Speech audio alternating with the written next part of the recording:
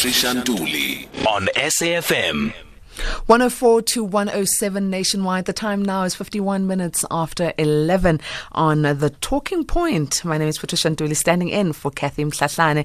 Well, we are continuing right now with a series of interviews with Green Cape, and we are going to be focusing on how the green economy can offer solutions for service delivery at municipal level in our country. And Reshmi Wolvers is a senior energy analyst at Green Point, and she's going to be talking to us about this great initiative. Reshmi, thank you very much for joining us. Thank you so much, Patricia. It's nice to be here. Now, I'd like you to please explain to us, what is asset-based community development? Great. So the idea behind asset-based community development is that every community, however undeveloped, isolated, or poor, has resources within it. When those resources or assets are invested to create new resources, they become capital that can form the foundation for resilient local development. In most cases, these assets are grouped under the umbrella of human or intangible assets. But essentially what we mean is that communities know their own context better than anyone else, and certainly better than anyone else that's coming in from the outside. And engaging these communities creatively helps them to appreciate their own strengths or assets as a unit, and empowers them to help design their own solutions, and encouraging the community buy-in and support for the process in the time. Are green, ways of creating economies in societies part of the assets that you are talking about here, Reshmi? Yeah, absolutely. But more than that, it's really the community's own understanding of themselves, and more than what we could really try to understand from just the outset. What is the ASDU at Green Cape, and what does it do? So the Alternative Service Delivery Unit is Green Cape's first venture into trying to tackle a wider challenge of poor service delivery using alternative models of thinking, technology, and service provision.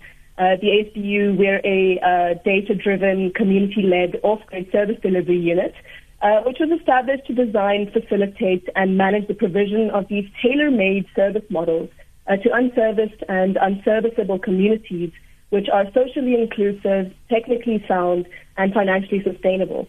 And what all of that means basically is that we work with communities instead of for them.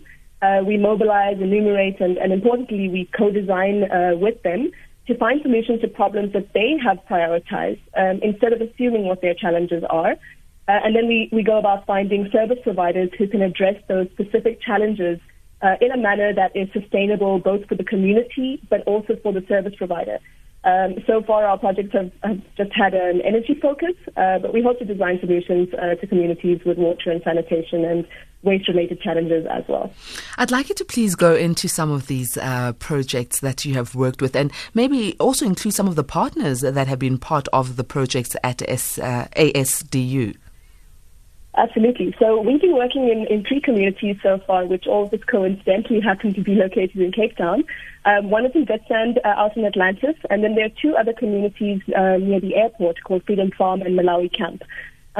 My team has been working in Witstrand since 2018.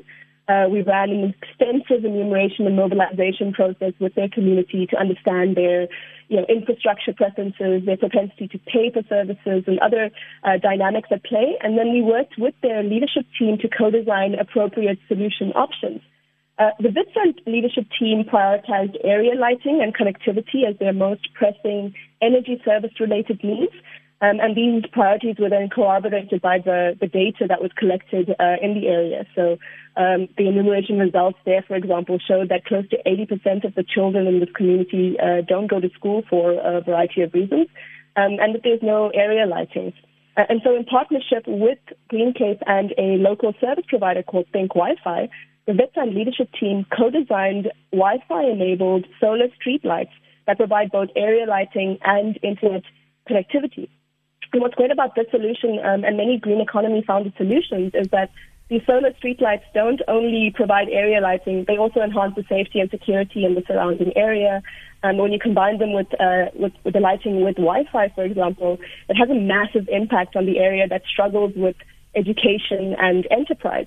especially when you consider current load shedding and social distancing challenges that we're facing in South Africa.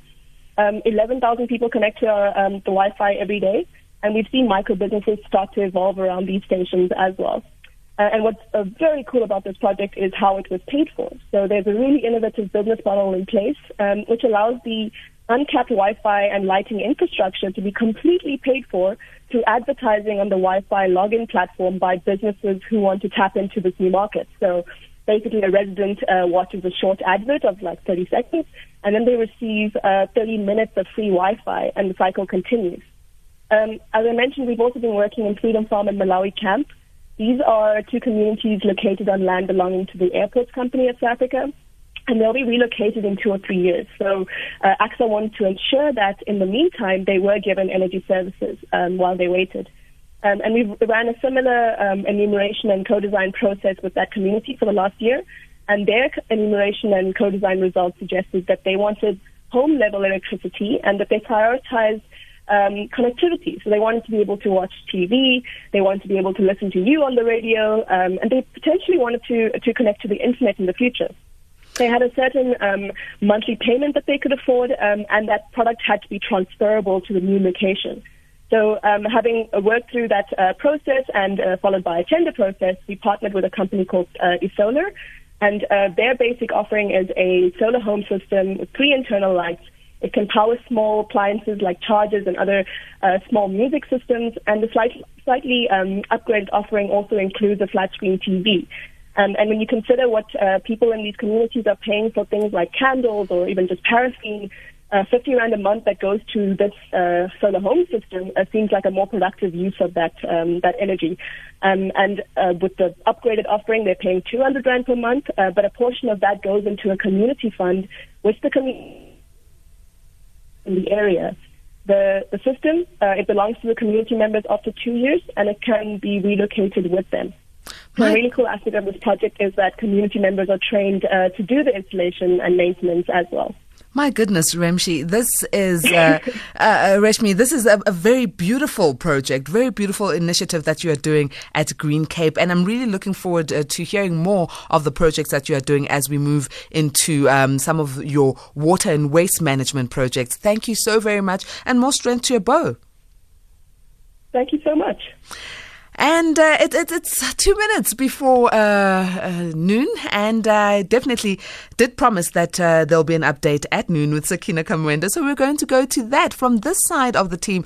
Neri Gwenzegile Lebo, it's been a pleasure working with this beautiful team. Great energy, beautiful souls, and they've really helped me through step by step. We close off with a beautiful song that reminds us to do the right thing.